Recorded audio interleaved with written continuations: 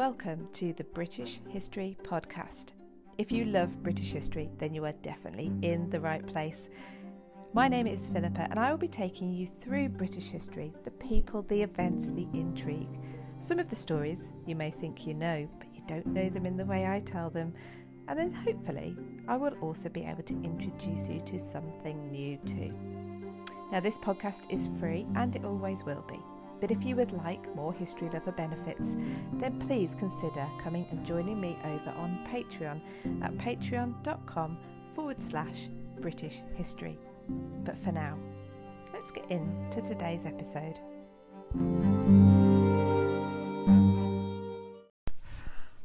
Hello everyone, welcome to Thursday Tea Time Live. My first attempt at going live today, I'm afraid, ended in a little bit of a crash, so I will try again.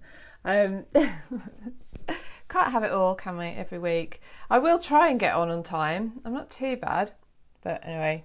Cheers, this is coffee, I promise. It's not yet the Guinness. Although that wouldn't be a bad start to the afternoon. But thank you for joining me. I'm streaming live on Facebook and YouTube for our Thursday tea time history chat. And as usual, actually, we've got quite a bit to talk about today. I want to talk about Prince Philip a little, and then we're going to talk about a few events which happened around this time of year in history. Including the Titanic. We'll have a chat about the Titanic as well. If you could give me a thumbs up or a like if you can hear me okay, that would be great as well, especially after my little crash with the equipment. It would be good to know it's working okay. But yeah, so we'll talk about some of the events which happened in history this week. And also I've had a question in from I think it was Rachel. Thank you for your question, asking me about statues.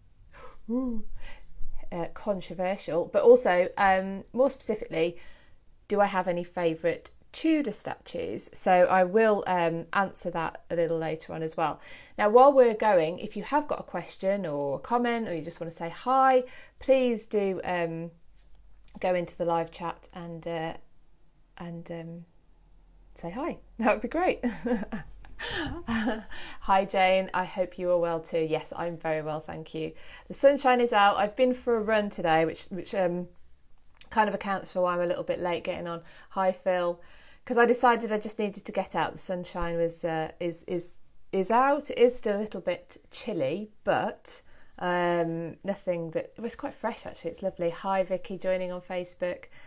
So yeah, anyway, so that's my excuse and I'm sticking to it. I was being healthy, trying to get out and about. So yeah, so I wanted to speak about Prince Philip. Then we're going to go on and talk about some of the events which happened in history this week, including the Titanic, but there's also some other ones that are of interest as well. And so welcome if you're catching me live on YouTube or Facebook. Welcome also if you're watching the playback, and welcome if you're listening on the podcast, because I take the audio from this and pop it on the podcast as well, so that because I know some people listen in the car, so that's all very good. Now I know it's afternoon here. Now normally it would be afternoon tea, but like I say, I'm still on the coffee. I feel so behind this morning, well this afternoon. This afternoon I'm still on coffee. Normally it would be my morning drink. Anyway, so good afternoon, good morning, wherever you are, good evening. So you might be having your afternoon tea, your breakfast tea, but if you're down in Australia and New Zealand, like I know some of you are, maybe you're onto the chamomile because it's a little bit late to be having any caffeine. Hi Barbara. Hi Teresa, thank you for joining. Yeah, anyone on YouTube as well, if you want to just pop something in the chat to let me know, because it's YouTube that I crashed out on, so literally dropped everything. So yeah, let me know that it's working, that would be fabulous. So what else has been going on? As I mentioned last week, thank you to everyone last week who suggested items that you must remember not to forget to pack. if that makes any sense. So what's your top tips basically for things to make sure you pack if you're travelling to or around the UK? And I recorded, that was for the podcast that I was recording with Sarah Morris on the Friday, so the day after we did this last week. So that podcast is now recorded, and I believe it goes out Saturday, I think. So I was going to say, look out. When she publishes it, I will. I'll share it on my Instagram and Facebook. So if you want to link to that, that'll be there. I probably won't do that Saturday though, because I'm having a little bit of a basically it's just going to be about Philip on Saturday. I think that's the right way to go. So I won't be sharing anything else on Saturday. But so let's start off with Saturday, because obviously we were together last Thursday. Welcome, Sandra. We were together last Thursday, and of course we had the sad news that Prince Philip, Duke of Edinburgh, longest serving consort to a monarch, had died. And of course, I don't know what day it is. This is Thursday, so Saturday is his funeral. So I didn't want to go by without just mentioning him, and I think he was an incredible character.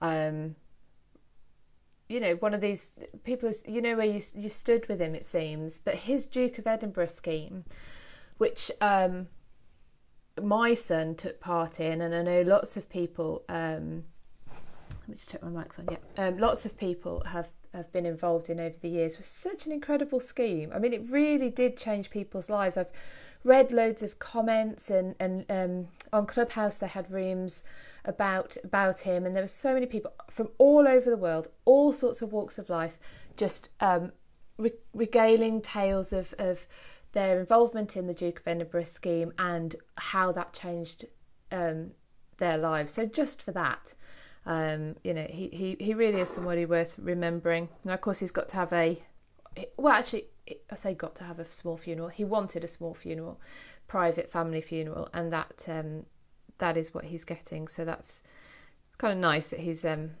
COVID or no, it's turned out the way he would have wanted it. So I just wanted to mention him before we get going on anything. Okay, so what else happened in this week in British history or history? Obviously, I'm going to take the British slant, but today, 15th of April, is the anniversary, as some of you will know, of the sinking. The day that Titanic sank. Hi Dylan, hi James, Jane. Sorry Jane, I just renamed you. Yes, so the 15th. So the Titanic hit the iceberg late on the 14th of April, and she sank. I think it was 2 hours 40 minutes later, so into the early hours of the 15th. But of course, that depends on what time zone you're in as well. So, but anyway, it is the anniversary. Now, that was 1912. So, pre the World Wars. It's different. Different era totally. And any one of you who are in my Patreon, you have access to a full hour video with Gareth Russell talking about the aftermath of the Titanic. And the reason I wanted to ask him about the aftermath was because the more you look into the Titanic story, the more the bigger it becomes. The more you realise how impactful it was, not just on kind of public conscious, but the individuals. And of course, we think a lot about the passengers, but what about the crew? There's another book actually that I was going to recommend at the end, but it's pertinent to now, so I might as well do it now. Julie Cook, let me see if I can get a larger image of that, has written this book called The Titanic and the City of Widows It Left Behind. Now, she and Gareth did a YouTube video which you can find where they talked about their they took questions and they answered questions from people about the Titanic. Now, Julie's angle is from the widows left in Belfast, because a lot of the crew, a lot of the the crew, not sort of in the stokers and the engineers, and they were in, because this was a maiden voyage. You would send kind of like a crack team, if you like, of engineers and whatever to find those inevitable issues that were going to happen on a first voyage. So a lot of them came from the Harland and Wolff shipbuilding yard, which was in Belfast, and they majority went down. I don't know if it's all or most of them went down with the ship. So you've got not just the city of Belfast bereft because of the impact psychologically of the ship that they've just seen leave, really proud of their city for creating. They know that it sank, but literally they've lost, their menfolk. So Julie's book is on my reading list. So I've not read it yet, but I have watched her interview with Gareth, their chat on YouTube, and that's very, very that's very worthwhile looking at. Now, Gareth Russell is the author of the other Titanic book, which I've spoken about lots before. Think of the Titanic and the end of the Edwardian era. So that's a fabulous book to pick up. He weaves in the narrative of just what was happening in Europe, America, Ireland. It's really incredible how he basically tells the story through excuse me, it's through passengers that were on the ship, so people who've been able to trace their story. Anyway, so the interview I did with him was about the aftermath because of this impact that the Titanic had. And I wanted to explore the actual, the rescue. So, what happened with on the Carpathia, which was the ship that picked up the survivors, and what happened when they docked in New York. And then the aftermath, the I can't remember the name of it, but the film that was created really soon after, which I think possibly helped cement it in the public consciousness and in as a story that could be dramatised. But anyway, so Titanic, that's well worth a mention today, isn't it? Gareth's actually got a new podcast as well called Single Malt History, and he's done a daily episode on the Titanic, so that's worth looking up. It's a yellowy gold logo. It's really you'll notice it when you search for it. And Gareth's so on Clubhouse. Any of you are on Clubhouse? We've just finished actually a series of 3 rooms specials about the Titanic. Now, again, if you want to come onto Clubhouse and you're on iPhone, it's like us doing this, but you can't see me. So it's like lots of rooms of discussions. We do more. We do history talks, obviously, history and travelling history. So if you want to get on Clubhouse on your iPhone, it is, I believe, coming out on Android next month, May. But if you're not on there and you want to be, then please feel free to direct message me through Instagram, which none of you are watching me on at the moment, so that's very helpful, isn't it? But if you find me on Instagram at British_history_tours and send me a message there, I can send you an invite to Clubhouse. But in terms of other things, so we have this week I've put out, I can't remember, I don't think I mentioned it last week, it might have been ready for last week and I forgot, but a video I did about the Union Jack. Does that sound boring? Is that what? Yes, I'm going to talk about a flag. But the interesting thing about that was it was designed at the time of James VI of Scotland, James I of England, when he became the monarch in both countries, because of course the countries weren't combined just because we had the same monarch. That's not how it goes. But the problem came with, we're an island, so we've got the same waters. So are you going to change the flag that's flying on the king's ships, which are the same, whether they're sailing around Scotland or sailing around England? Are you going to change the flag when it changes waters? No. Okay, so we need a new flag. Anyway, so that's where the Union Jack comes from. And apparently that's why we call it the Jack, which is actually the name of a flag on a ship. Some of you may know more about sailing than I do. But so no, I've done a video about that. I've done one about Richard the Lionheart, who died in this week in, oh gosh, I haven't written, is it 1189? Something around there. Anyway, there's a video on it. You can go check it out. Now, so Richard the Lionheart, yeah, he reigned for 10 years here and spent about 6 months here. Hi Liz, hi Tim for joining, welcome. So yeah, Richard the Lionheart, or it was the nobility and the monarchy, all the ruling classes were still speaking Norman French at that time, so Coeur de Lion. And he, so like I say, reigned for 10 years, spent 6 months in England, and really, from what I gather, treated the country really as just the funding route for him to go off to. Oh, Barbara, thank you for that. Funding to go off to crusade. He was a big crusader. He also spent some time imprisoned on the continent. Now that's where we think potentially the Coeur de Lion tag came from, because his mother needed to raise the ransom for him, and so it's a bit of a propaganda type style, name. If you name somebody, he's Richard, he's your king, he's Richard the Lionheart, then people are more likely to give some cash towards getting him back.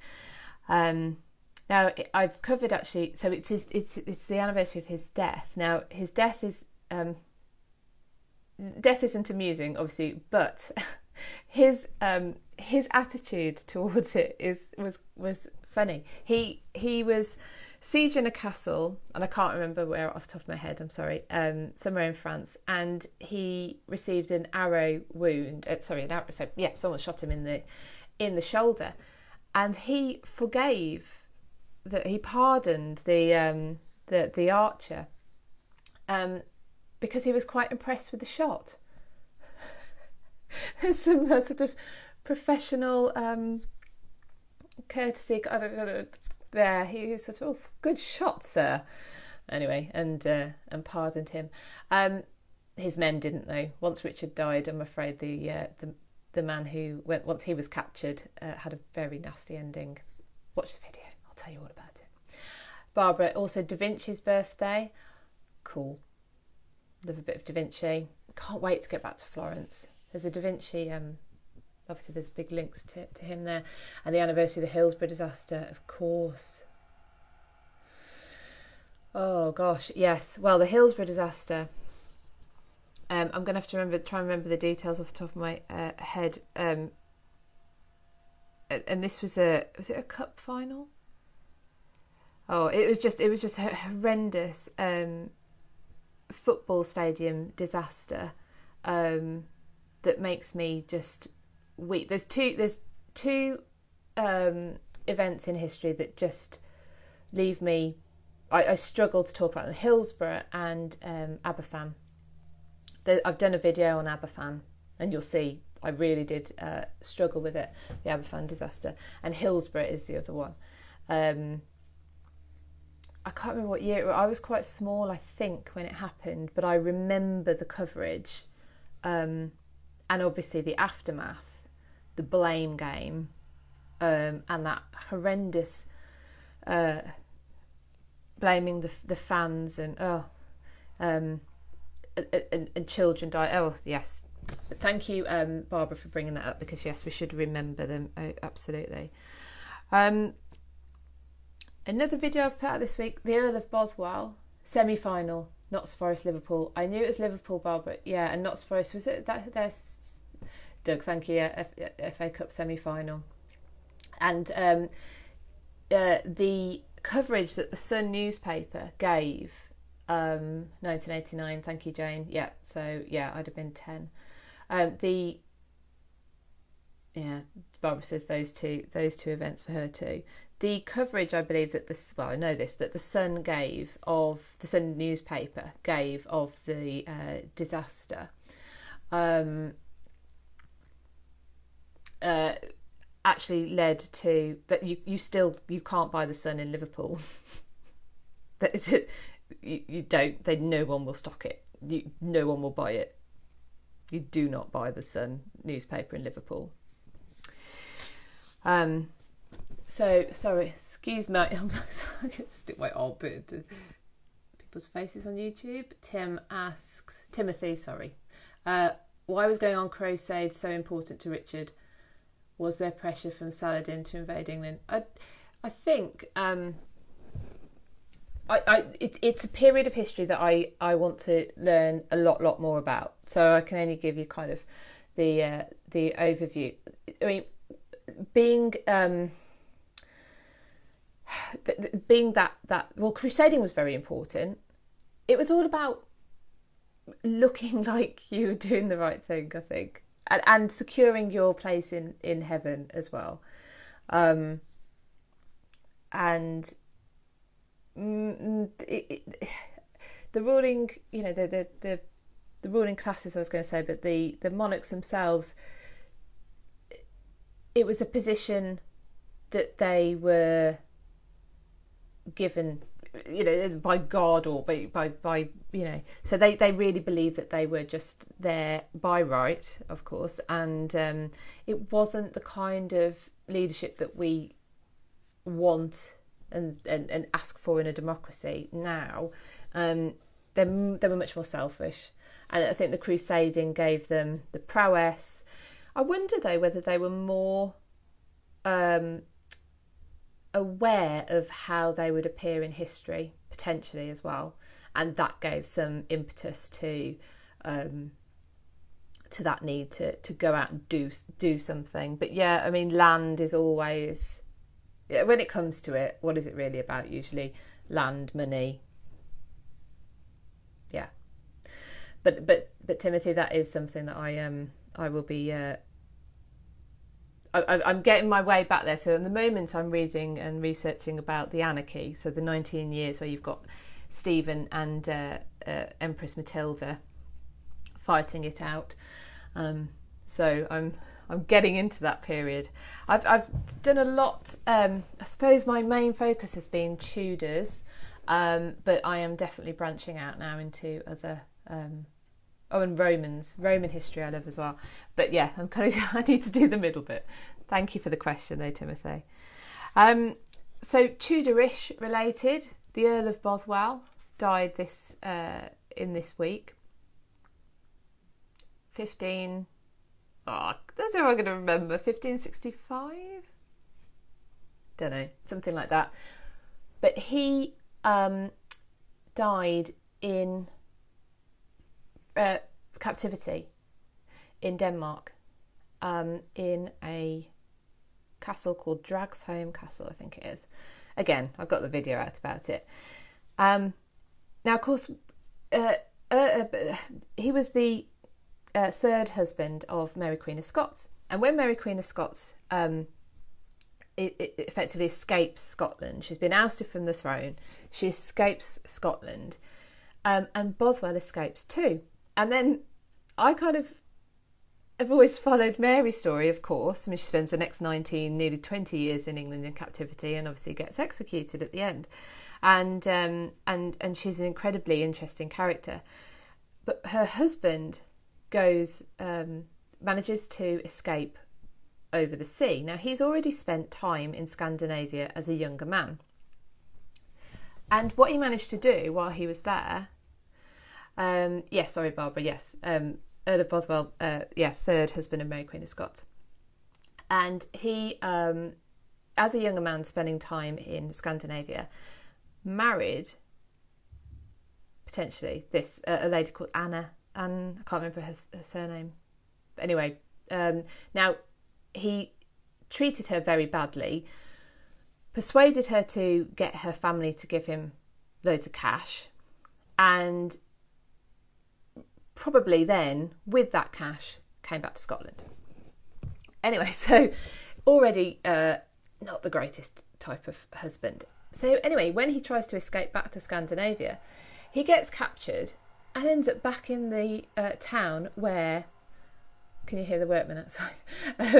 Back in the town where his estranged ex-wife is.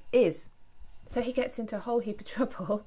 Anyway, ends up in captivity. I think it's King Frederick might be the first actually of Denmark. In Dragsholm Castle. Now, with Mary's demise back in England, when they thought, well, maybe this is I could get a ransom for this guy. No, that all ebbs away, and he becomes a useless prisoner, and he's left in the dungeons of Dragsholm Castle. Sorry if I'm pronouncing that totally wrong, and chained to a pillar.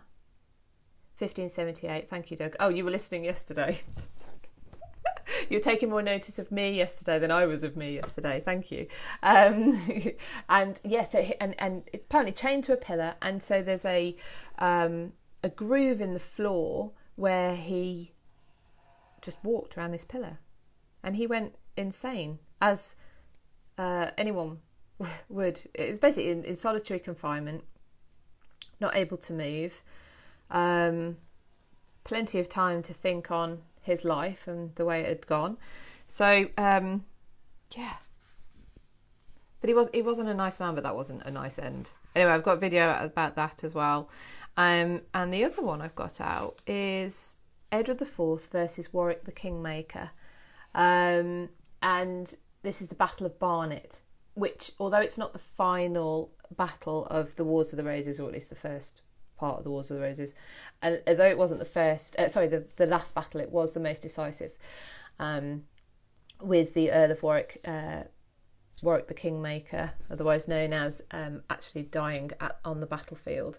So, and that was very significant. So anyway, I watched that video as well. That's quite good. They're all about. I've done them. They're all quite short. They're all about between 3 and 5 minutes long, because they are an introduction. But I've tried not to be too just high level and skip over any details. I have tried to put stuff in there that's a bit more interesting. The other one they're all still on there, but the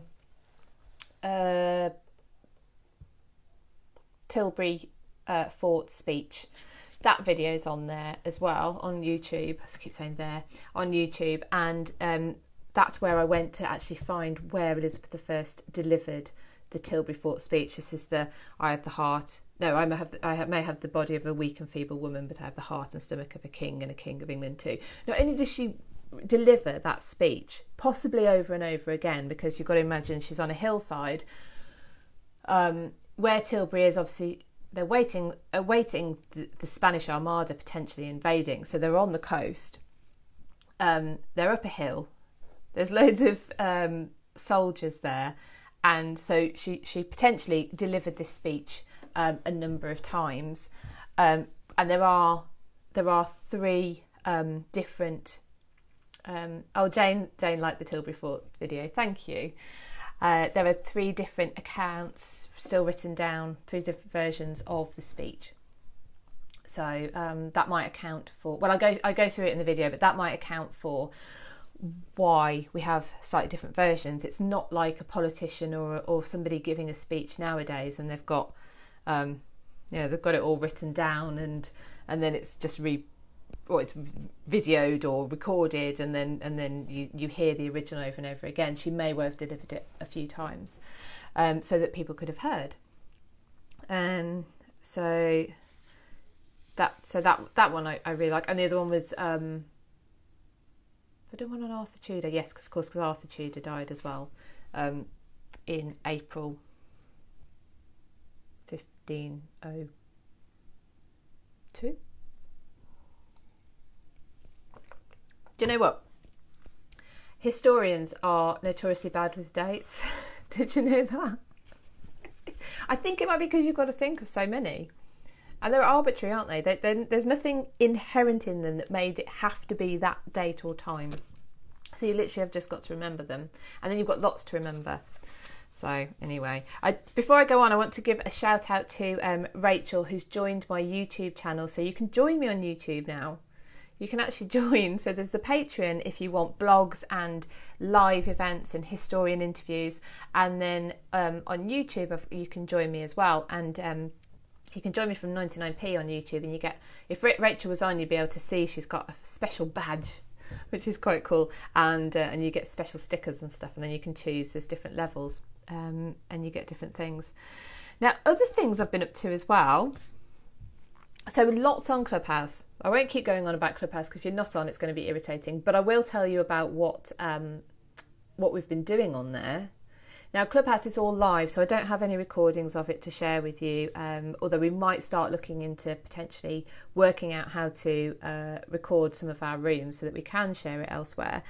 But we do everything from a chilled Tudor history chat on a Wednesday morning, that's Sarah Morris and I, to History After Dark, which we do on a Wednesday evening. Now, this sounds funny.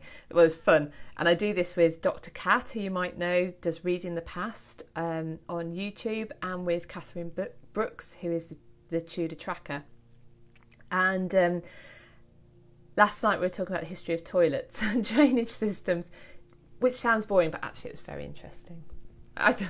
Everyone came in and everyone stayed, so I'm taking it that they found it interesting. We covered all sorts. I covered the story of the Mantua. Do you know these big Georgian gowns that became fashionable in the Georgian period at court? So these really, I'm going like this because the dresses they're flat and long. One was 2.5 meters. I think it's one in the Scottish Museum of Scotland. It's 2.5 meters wide. So if obviously if the doorway is wide enough, you'd be okay. But otherwise, you've got to do some sort of crab manoeuvre through the door. But how do you go to the toilet in one of these things? Well, we covered that last night, and it's a bordelou. Have you heard of these? My French accent is so amazing, isn't it? Bordelou, and they look like a gravy boat, and they're basically. Imagine a gravy boat, and it would be. So there's like I think there's like the material in the back of the dress sort of laps over, and you would ciao Monica, and you would call over the servant boy. I don't know what the proper name would be. Sorry, I don't mean to say servant boy, but anyway, you would call over the boy. You would have these. Poor little boy, and he would have to manoeuvre it into the back of the dress, and the lady would clamp her legs around this bordelou. You can see why this is the History After Dark topics, right? And she would do her business there and then, in the same room as she's still chatting to people. I think that sounds like it takes quite a bit of skill to me. But then I suppose, if you're at court all day, every day in these dresses, you'll soon become well practiced. But anyway, so we covered the history of going to the toilet last night. We've done the history of sex work. We've done rude place names. We've done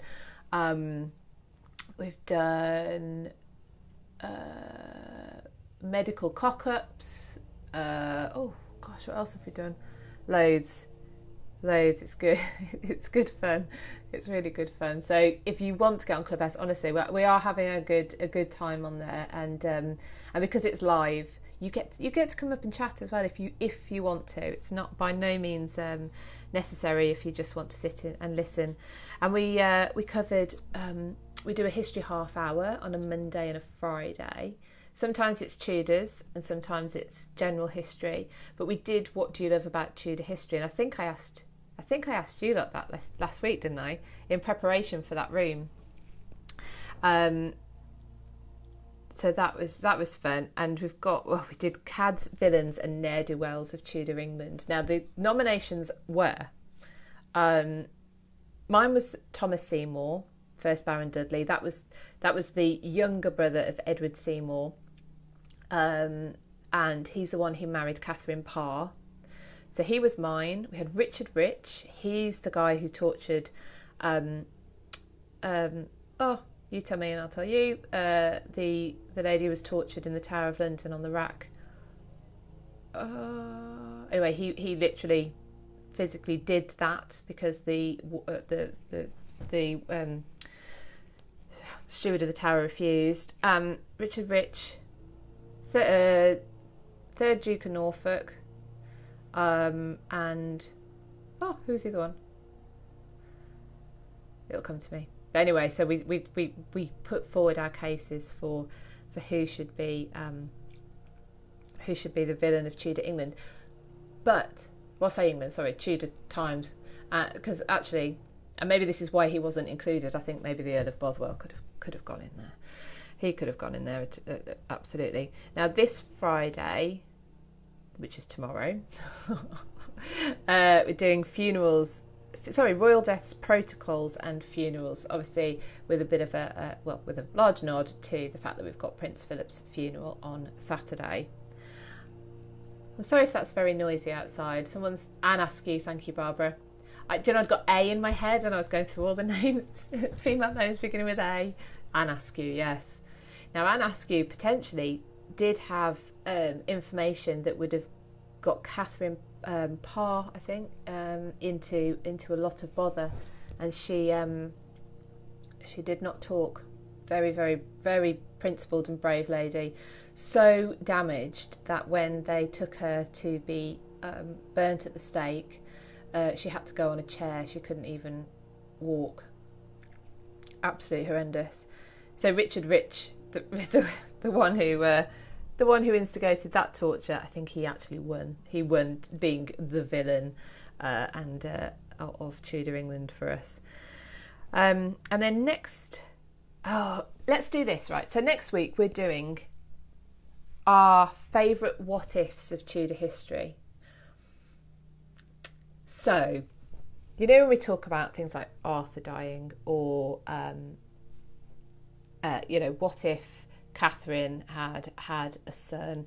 Welcome, Roger. What if, and all these. So, what our favourite what-ifs of Tudor history are, and we're going to be doing that in a bit of a. Let's see where this takes us, and because a new one that came up for me, and I apologise because I can't remember who I was talking to at the time, was what if Catherine of Aragon had just accepted her divorce? What if she hadn't fought against the divorce? We know the story. We know how hard she fought. We know how she did not want that to happen. She did not believe it was the right thing to do, and she did not want it to happen. But what if she had just accepted a divorce? How different would her life have turned out? Would Anne Boleyn's life have turned out? Would the children involved in all of that, how different would that have turned out? And then consequently their behaviours as adults, how would that have turned out? Would we have even had Edward? Would Anne have been able to have children at an earlier stage in her life and therefore maybe had more? Maybe there would have been a boy. Oh, isn't it fun? So that's what we're going to be doing on Monday. Supposedly in half an hour. I can't see it myself. Thinking about it now, I'm thinking that's going to be a while. Let me show you something I promised to show you last week. And I didn't have it ready. I mentioned to you that my daughter has been, she's an artiste, and she has done a bee necklace, and I've got it up on my shop. So I don't know if you can see it. Basically, we've got all sorts of stuff on there that she's done. I'm going to get a phone case because I've got a new phone and it desperately needs to be protected from me dropping it.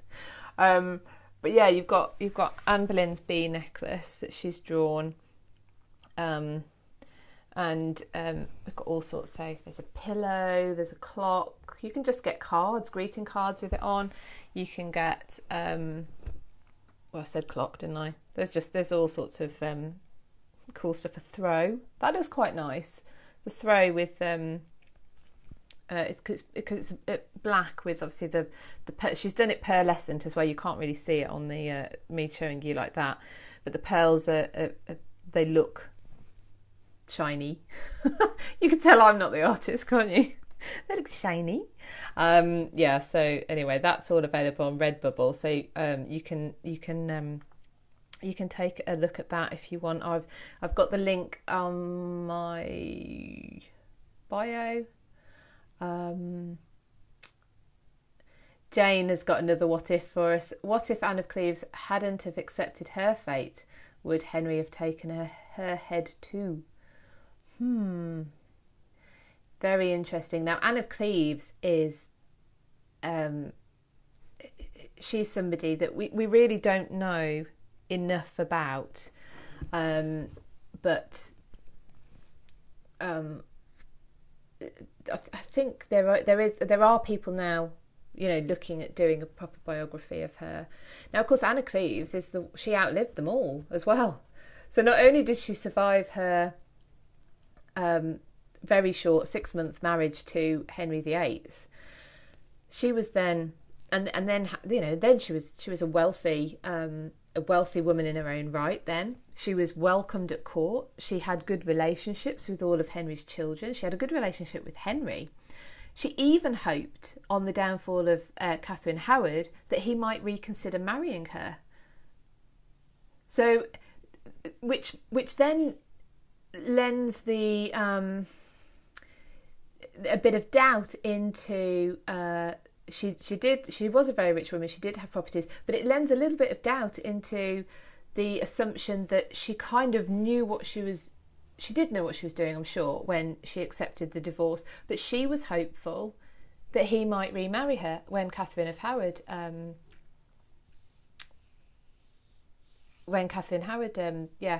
Barbara's just done another what if Richard III's son had survived. The changes of fortune based on people dying at the wrong time. So I suppose we've got the potential of people who've not been born, but yes, absolutely. The people in line to the throne who've died. I'm doing a monarchy series actually soon. It's in the planning, and I've got other historians coming in to help tell the story. And we're literally going from, I wanted to go further back than William, because we always start at William, and there's plenty of kings beforehand. But for the purposes of keeping it planned well, I'm going to start there, and I'm looking at specifically the transfer of power each time, and what happened, who it went from and to, but who else potentially it should have gone to or would have gone to had something else not happened. So and obviously children and dying before their time, or in battle in the case of the Henry VI's son, the Prince of Wales, who's buried in Tewkesbury Abbey. I always say Cathedral, Tewkesbury Abbey. He died in battle. So yeah, there's lots of what ifs. Now, shall I get on to statues? So this has come from a question. I think I've had it a couple of times actually, about statues, and to ring me. Get away.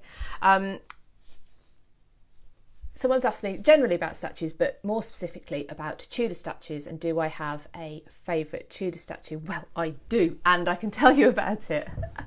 And it's going to be your favourite one as well after I tell you about it, I think. Now, my general thoughts on statues are, they're a statue. So when there's a statue, what I think is part of the story of those statues is, why were they put up? Now, one of the things I've noticed when I'm researching things, so let's take Richard the Lionheart for example. If you watch my video on him, you will see the statue of him on horseback outside the House of Parliament. Now, why is there a statue of a man who spent 6 months of his 10-year reign in the country and basically used the country to fund his crusades. Why would there be a statue of him up there? Well, his statue originally stood outside Crystal Palace. Crystal Palace, the Victorian Crystal Palace.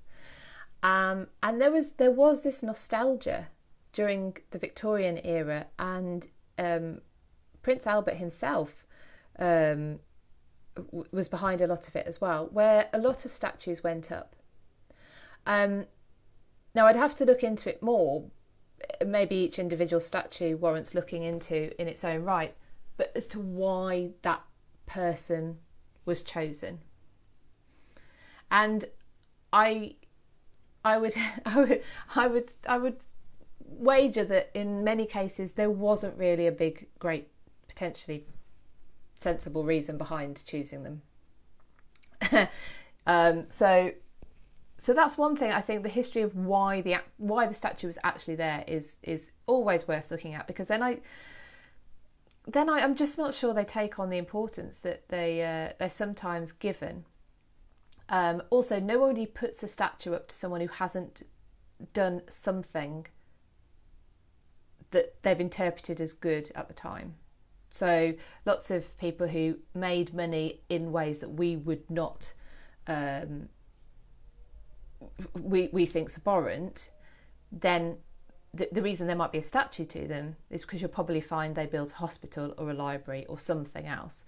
In an age where you couldn't show your wealth with Porsches and, I don't know, whatever, you get your name recognised by providing a building in the community.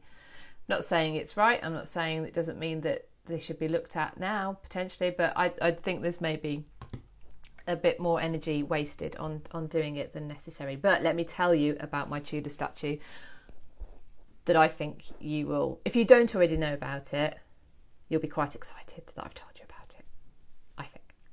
So my favourite Tudor statue is a statue of Elizabeth I. And the main reason why it's my favourite is because it is contemporary. So it was carved in, I've got it written down because I'm like with dates by now, 1586. So Elizabeth dies 1603. Another date maybe I should have written down. And so this is contemporary. And it's not only contemporary to her, but it's the oldest outdoor statue in London. On top of that, it is really easily missed. It wouldn't have been originally, because originally it adorned the Lud Gate, so one of the gates into the City of London. But that gate was removed in 1760, and the statue, there was King Lud and his sons, and there was Elizabeth on the statue. I think they were on either side, either direction, if you like. And the statues ended up being, I was going to say conserved, but not really, stored in cellars of a pub. So when there's a church called St Dunstan's on Fleet Street, and when that was rebuilt, the statue of Elizabeth was renovated, refitted, and put there. Now I'm going to show you. I'm hoping you can see this. If not, look up St Dunstan's on Fleet Street. Oh, and this is the reason why you might not know where it is. I'll show you. So this is St Dunstan's. This is the headquarters of one of the papers. I can't remember. So if I show you that, this is St Dunstan's. This is a news, because we're on Fleet Street, so this is our newspaper area. Now the statue is above a porch, in there. So you fly past that on a bus or in a car or in a taxi, and you won't see it. And this is it. There's more to this story. Yes, Barbara, I know. I must go and see it as well, because I'm guilty of this as well. I have flown past this statue Now it is set back, which is probably good in terms of conservation wise, not quite so good in terms of actually seeing it. We'll have to have a walk down Fleet Street. When I get to London, I'll do a live from there, shall I? And we can view it together. So yeah, what did I say? 1568. So this is above the porch. Now there is a follow-on story to this as well. So I said that the statue was in basically a pub cellar. So it needed to be paid to be, refitted, restored, and put somewhere. So this is on the St Dunstan's was rebuilt. I've got that written down. 1833. So this was then fitted. Excuse me. So the people that obviously it cost money. One of the people who donated money was Millicent Fawcett, one of the suffragettes. You may have heard of her name, and she unveiled the statue in 1926. I think it was 28. Sorry, she unveiled the statue in 1928, and she was already 80 years old at the time. And she left £700 in her will for toward the upkeep of this statue. So there you have it. Elizabeth I has the oldest outdoor statue in London, and it's contemporary to her. So 1568. I mean, I find the dress. So she's got the orb and sceptre, and so she's in her sort of coronation regalia. I find the dress interesting.